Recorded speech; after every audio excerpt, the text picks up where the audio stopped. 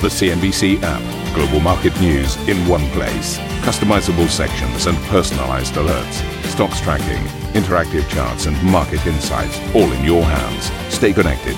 Stay informed. Download the CNBC app today. A very warm welcome to Squawk Box. We're live in Hong Kong, Nansha and London. And these are your headlines. A Hong Kong university campus standoff between anti-government protesters and police is well into its third day, whilst the city's leader, Carrie Lam, urges a peaceful solution. They have to stop violence, give up their weapons, and come up peacefully and take the instructions from the police. US stocks post fresh record highs, but end the day little changed after CNBC learns that Chinese officials are pessimistic about an early signature on a trade deal. We've been gathering opinions here at East Tech West in Nansha. From pathetic to positive, President Trump touts a good and cordial meeting with Fed Chair Jerome Powell, whilst the central bank insists policy decisions will remain non-political. Airbus logs $30 billion in deals from Emirates and Air Arabia at the Dubai Air Show after it gets off to a slow start. While the Emirates chairman tells CNBC exclusively this year's expo will be strong even if total orders don't reach previous heights. We look at it, still will be an excellent deal by the end of the 5 days of the air show in terms of number. But you cannot expect sometime to be all the time it's in hundreds of billions.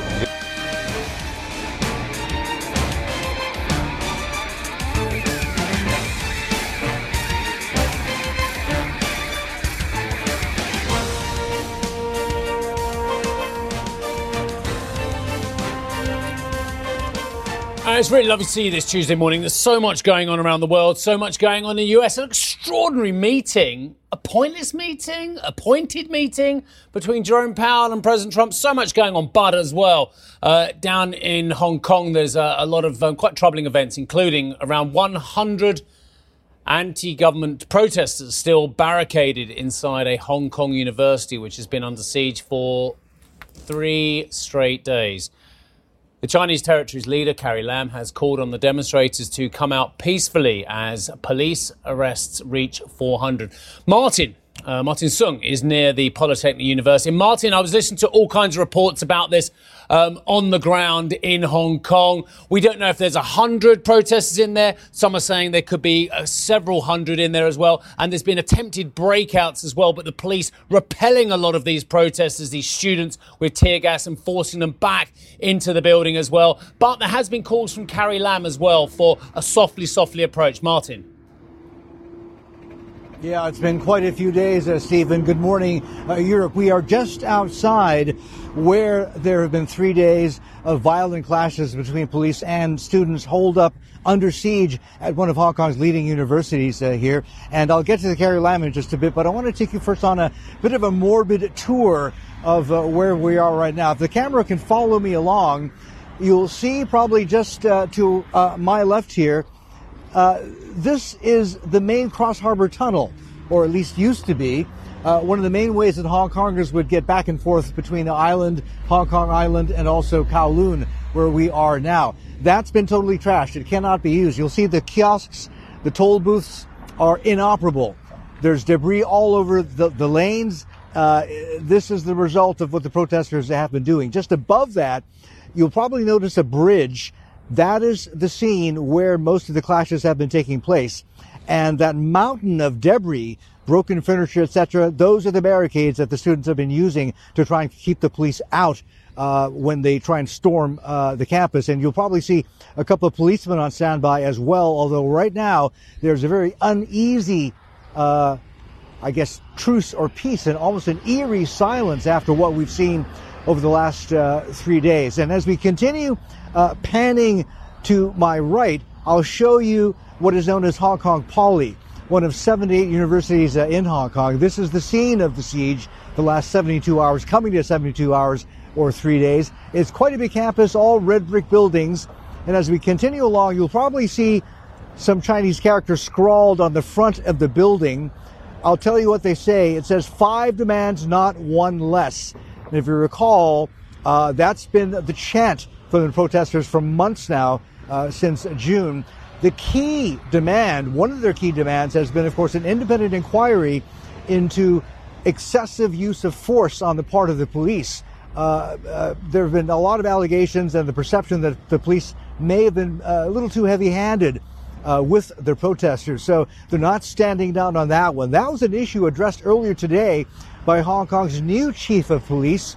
First day on the job, he said, look, the protests, if they are to end, it cannot be done by the police alone. Now, this echoes and this repeats what's become sort of the government line that, look, if the situation is to resolve itself, the protesters have to de-escalate. The protesters need to stop the violence. Not addressing sufficiently, according to the protesters themselves and to a lot of the public here, allegations of police heavy-handedness and perhaps overly violent execution of what they're trying to do. Now, the key part of today, the key takeaway was Carrie Lam, who held her weekly press conference this morning. And this was surprising. She took, as you suggested, Steve, a softly approach. She said, basically, if these students hold up here at Hong Kong Poly, surrender, if they leave peacefully, they will not be arrested. But the caveat here is that's only if they are underage, and still not clear where that age line is drawn. According to Lam, police have told her that 600 students have left the campus already. Of that 600, 200 of them have been below the age of 18. So it's important to remember that these are just kids here. They're secondary school students. They are literally high school students. She went on to say that about 100 remain. But again, the police have been in and out of the campus. They managed to break through.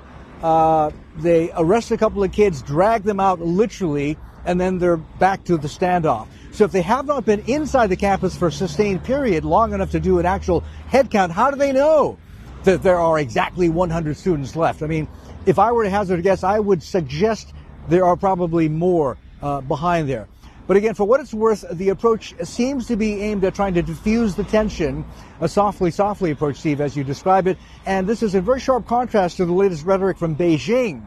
No response so far to what Carrie Lam said this morning.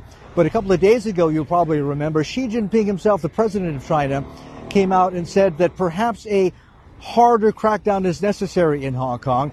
That was underlined by an editorial in the China Daily, which is the Chinese Communist Party's mouthpiece, saying that Hong Kong's approach so far, the government's approach so far, has been soft and perhaps a harsher approach is necessary. So points to Carrie Lam for now, but again, how the students will respond and how long this uneasy peace can last is a very open question, because unlike other sieges and clashes at other Hong Kong universities, which have happened in just the last couple of weeks, it's not just at night when the police try and make their assaults to clear the grounds. At Hong Kong Poly, just behind you, this has been going on during daytime hours as well. You never know when it's going to happen. So we wait and watch. Back to you. Marty, thank you so much. Terrific coverage, and thank you very much for setting the scene for us, talking through the events that have been unfolding there live on the ground in Hong Kong, which of course has been a key risk event for many investors at this point. I want to move you on to some earnings that have been crossing from Julius Baer. As we talk about Swiss banking, this is stock has done particularly well this year. It's been up 32%. So let's just dive into the detail to see whether there's a justification for the size of that bounce in the share price this year. The latest around its CET1 capital ratio, this is strengthened to 13.9%. So that's towards the top end of the range for its peers. Share buyback program will be launched on the 20th of November. It's expected to run until the end of February 2021. Don't forget, a lot of investors have been talking about share buyback supporting the market. So another initiative here by another corporate. Julius Baer's goodwill on its investment in Kairos will be particularly or partially impaired. This will lead to a non-cash charge of 90 million euros. And that surprises me, because this was a fairly good arm of the business, helping with investments in some of the emerging markets in particular. Julius Baer, results of the cost reduction program started to materialise in the second half of this year. The group achieved an adjusted cost-income ratio of just over 70%. Overall gross margin in the first 10 months of this year was just above 82 basis points. The group margin in July to October, so the recent 3-month period, was moderately lower than the first half of 2019, so not going in the right directions. We talk about negative rates. Annualised net new money growth for the first 10 months of the year was slightly less than 3%. And the environment, and these comments are very important as we take a look at what the C-suite is battling at the moment. They say in a challenging environment, operating performance and capital generation remain robust. They also have been talking about the assets under management. That's tallied up, it's up 10% to 422 billion. There is a slight problem here, though, isn't there? And everything you said, spot on. You know, it's a very well-run company, but it's a very highly rated company. And if I said to you, on price to book, that UBS trades at 0.78, now let me just mathematically, you'll like this, good maths this early in the morning, times that by 2, which comes to 1.56 price to book. Julius Baer trades at 1.53. So to the second decimal, Julius Baer trades twice the valuation on a price to book of UBS. Isn't that extraordinary? I'll give you one more extraordinary fact as well. UBS year to date is down 1.7%. This company is up 32%. So you've had virtually a 34% outperformance on a stock which is rated twice as much on a price-to-book ratio of UBS. That is a very, very, very high benchmark for a European financial institution. I'm not saying it's not a great bank. It clearly is, and it's clearly very well rated. The problem is the expectations when you're up 32%, you're trading twice as much as your biggest peer on the Swiss market as well. The expectations are very high, and when you've got such, dare I say it, tough cost-income ratios, and I think you mentioned over 70%, the benchmark's very high, so it does potentially induce a bit of volatility into the stock at the higher levels. Is there a lesson here about where a company stands at the starting point after a big sell-off? And you may recall, of course, when we saw the volatility late last year, this was a stock that was very much beaten up, very steep decline south. So the starting point gave it some run rate to outperform some of the peers, and perhaps that's a lesson. Next time you see a shakedown in the market, start raking over some of the names and where you see the recovery potential. Perhaps that's where the appetite should be. That's some significant management changes as well. Don't forget, they've gone from Kaladi to Hodler to the current management team. So very interesting. It's been a revolving C-suite at a number of those Swiss banks this year. Yes, it has.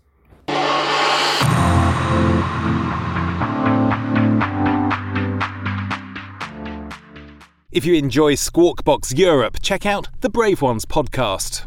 The series explores the rise of some of the world's most successful entrepreneurs. Through exclusive interviews with family, friends and colleagues, the Brave Ones podcast features stories of determination, resilience and ingenuity. Available on Apple Podcast, Spotify and Google Play. The Brave Ones podcast presented by Credit Suisse.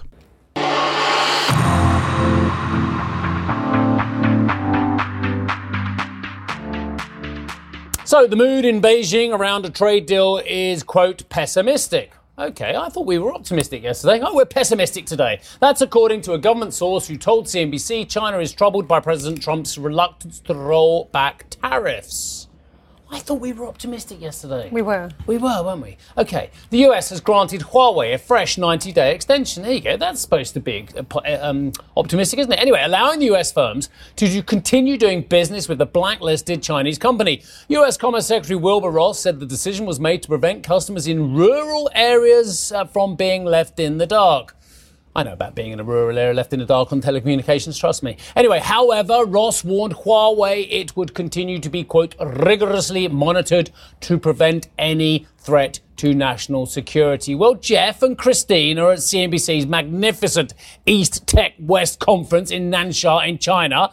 And whatever's going on in the mood music, these two are always optimistic. Good morning to you both. Yeah, very good morning, Steve. And I think the language was constructive, wasn't it? And that was a Xinhua report into a telephone conversation that took place on the Saturday.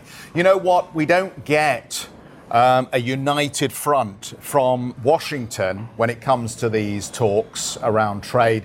I wonder if we're starting to get disparate voices now coming out of Beijing around these trade talks. Just a thought, but it was a Xinhua story over the weekend, and here we are with a source to CNBC suggesting pessimism. So I think you pays your money and you takes your pick. But just on the Huawei story, we had a terrific conversation this morning with John Studzinski from PIMCO. Christine was involved in that conversation. I later spoke to him on a panel. And on the issue of Huawei and the progress it's making, he had some interesting points about just how unique the Huawei position is with regard to Chinese tech and US tech. Let's just hear what he had to say. Huawei is unique. Huawei is 30 years old. They've had time to go through their own strategy. They've developed their own culture. They have their own generations of staff and graduates, and they have clear footprint. And they also have now, and they're benefiting from, I think they're 37% of the mobile phone market here in China. So Huawei is an example of what, remember, Apple's 30 plus years old, and some of the other big companies. So, but China does not have a lot of Huaweis, and the United States has many Huaweis. So it's going to take another 5 or 10 or 15 years to replicate what Huawei has done.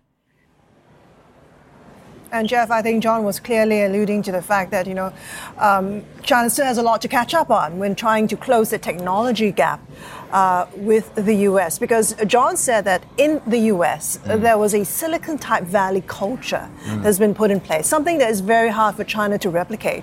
There's only one Huawei in China, but there are many of these small Huaweis or many of these Huaweis in the U.S. And it's fostering a culture of innovation, and development in the U.S. itself. And China is clearly trying to catch up. It's going to take a while. So that's interesting, because a lot of the messaging here is that in some particular areas of technology, China has enjoyed a leapfrog advantage because it doesn't have legacy systems. And telecoms is one area where you do see Huawei having an advantage around 5G compared to equivalent US carriers. The interesting story for me, though, around Huawei over the last 24 hours is, I sat down with the chairman, Liang Hua, and I asked him about that report that there was going to be an extension for US companies selling equipment into Huawei. Then we get the extension. Then this story is off and running again here. But somehow squaring the extension with the trade pessimism and with the issue of national security, it doesn't quite work for me. There's something missing in this story or miscommunicated. Yeah, and you asked the question whether, Huawei has had any contact with U.S. Regulators, and his answer was no. And that to me was really surprising, because you are the company at the center of the controversy. So, there's been no communication. Something is wrong here when it comes to disseminating information, Well, the interesting follow-up on that is supposedly the lawyers are talking. So we've got our people talking to your people, but the principals are not actually communicating head-to-head. We've got some fascinating panels taking place here at East Tech West, as well as those conversations we're having with people like John. Let's just dip into Arjun's panel here on the future of transport with Didi Chuxing. Only 2%, which means there's still huge potential for growth. So our data also show, since 2019, this year, we were only able to fulfill 65% of the user requests. 35% of the requests are not fulfilled due to a number of issues like limitation of supply and the matching efficiency. There's still a huge room for improvement. And the requirement of our users are getting more and more diversified. So I think there are a huge space for continue to grow the ride-hailing business, which is the core of Didi, to create more user value. And also at the same time, we continue to grow our international footprint. So we are operating in 7 countries across Asia Pacific and America. As we speak, actually, the number just went up to 8. So today we officially announced we're launching our service in Costa Rica. So the users in Costa Rica, in 5 cities, including capital, it covers over 65% of the population can use our Didi service. Actually, the team just sent over the screenshot to me. So we're in Costa Rica. Hello, Didi's in Costa Rica. So Tiger, just to drive home this point. So as you scale with the ride-hailing business and you continue to grow and you see that demand and penetration increase, you feel that is Didi's path to becoming a profitable company, not, say, financial services or food delivery or other areas? I think we'll continue to innovate in the other areas. Like we have this automobile alliance, so we have partnership with over 30 companies in the automobile industry. So we work with them to help them manage their fleets and build electrical vehicle networks. And so the partnership also including like over 100 energy suppliers. We think it's important also for us to create this cross-sector partnership because we think ride sharing will change the structure of the industry. And just as you think about your future, when does the IPO come? So I'm a tech person, so I don't have a timeline. As I mentioned, I think at this point that the penetration is only like 2%. We still need to continue to improve our safety capabilities and continue to create user value, and that is the focus for us at this point. Let's talk a little bit about Didi's future when it comes to technology, because you recently spun off the driverless car unit as well. What are the long-term plans there? When do you think autonomous vehicles are going to have an impact on Didi and its users? When do you see them coming to the market? That's a good question. As you know, our autonomous driving unit became an independent company this year. So we think the value of autonomous driving are in safety as well as in efficiency. What I mentioned about safety is it can entirely eliminate the human errors. So perhaps you don't know the number, like over 1.35 million people die on the road every year, and autonomous driving can help that. On the other hand, like today, we were only able to fulfill 65% of the user requests, and the autonomous vehicles is an effective way to fill in the gap of supply and demand. So I think the autonomous vehicle is going to roll out in a staged fashion, perhaps first in some geo-fenced areas, and autonomous vehicles and human-driven vehicles are going to coexist. And when do you expect to see the first autonomous vehicles on the Didi platform? We platform? are going to launch a robotaxi service in Shanghai very soon. Okay. This year? This year, very soon, and the users can just hail a self-driving vehicle through the Didi app. Great. And I want to ask you one final question as we wrap this up again about the future of your company, because I was stood outside and there's a passenger drone there from a company called Ehang, and Uber have also talked about flying taxis as well as potentially the future. So what's Didi's views on flying passenger drones as a form of transport? Are you actively working on developing this technology? Okay, so like from my perspective, I'm in the ride-hailing business. What I'm really excited about is the future of ground transportation. So speaking of the future, I'm really excited about, I think, two things that can become reality in the next 5-10 years. So first, I think ride-sharing will be able to return free space and time to cities and the citizens. So let's say, Arjun, I want to have a coffee with you, like in the morning, but I have to drive, and then I need to worry about where to find a parking lot. Like while we are having coffee, I have to worry about whether the meter expired or not. So that's a lot of stress. I think the ride sharing will become very reliable and more comfortable experience with the help of autonomous vehicles. So do you know that how much land the city have to plan to build parking lots? In some cities, the number is as high as 40%. So 40% of the land are used to build parking structures. But instead, we could use the land to build parks, like playgrounds for our children and schools, so that this is a more friendly space for us to live in. I'm really excited about the future with the help of technology. And the other thing I'm really excited about is I think in 5 years, we're going to entirely solve the door-to-door ground transportation problem. Like every Chinese New Year.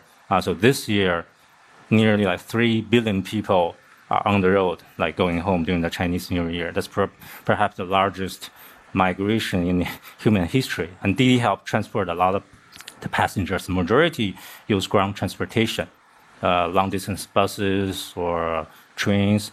But it was not a very enjoyable experience. There are a lot of frustration, cannot get the right schedule. I have to do a lot of transfers. I really hate transfers. I think the revolution of technology, ride sharing, will enable us to offer a very affordable and comfortable door-to-door ground transportation to our end users. So I don't have to worry about all the stress point. It's entirely a stress-free experience. I really want Didi to become the synonym of door-to-door ground transportation in 5 years. Tiger, thanks so much for your insights. Very fascinating. Thank you for the insights into Didi's current business and where it's going in the future. This was Tiger Jie from Didi. Round of applause for our wonderful guest. Thank you. Thank you so much. Thank you. So we'll take it back from Arjun and that conversation with Didi Chuxing, which of course, for those not familiar in Europe with that name, is effectively a Chinese Uber. Yes. And has beaten Uber out of some of the markets in this part of the world. Yeah, Uber clearly cannot get into the market, so Chuxing is in there. But bear in mind, it's a big market. So really, if you are a ride-hailer in China, you don't really need to go elsewhere because you have the market all to yourself, isn't it? Pretty much. Thank you for listening to Squawk Box Europe Express. For more market-moving news, you can head to CNBC.com. Or join us again on the show with Jeff Cutmore, Steve Sedgwick and Karen Cho, weekdays on CNBC.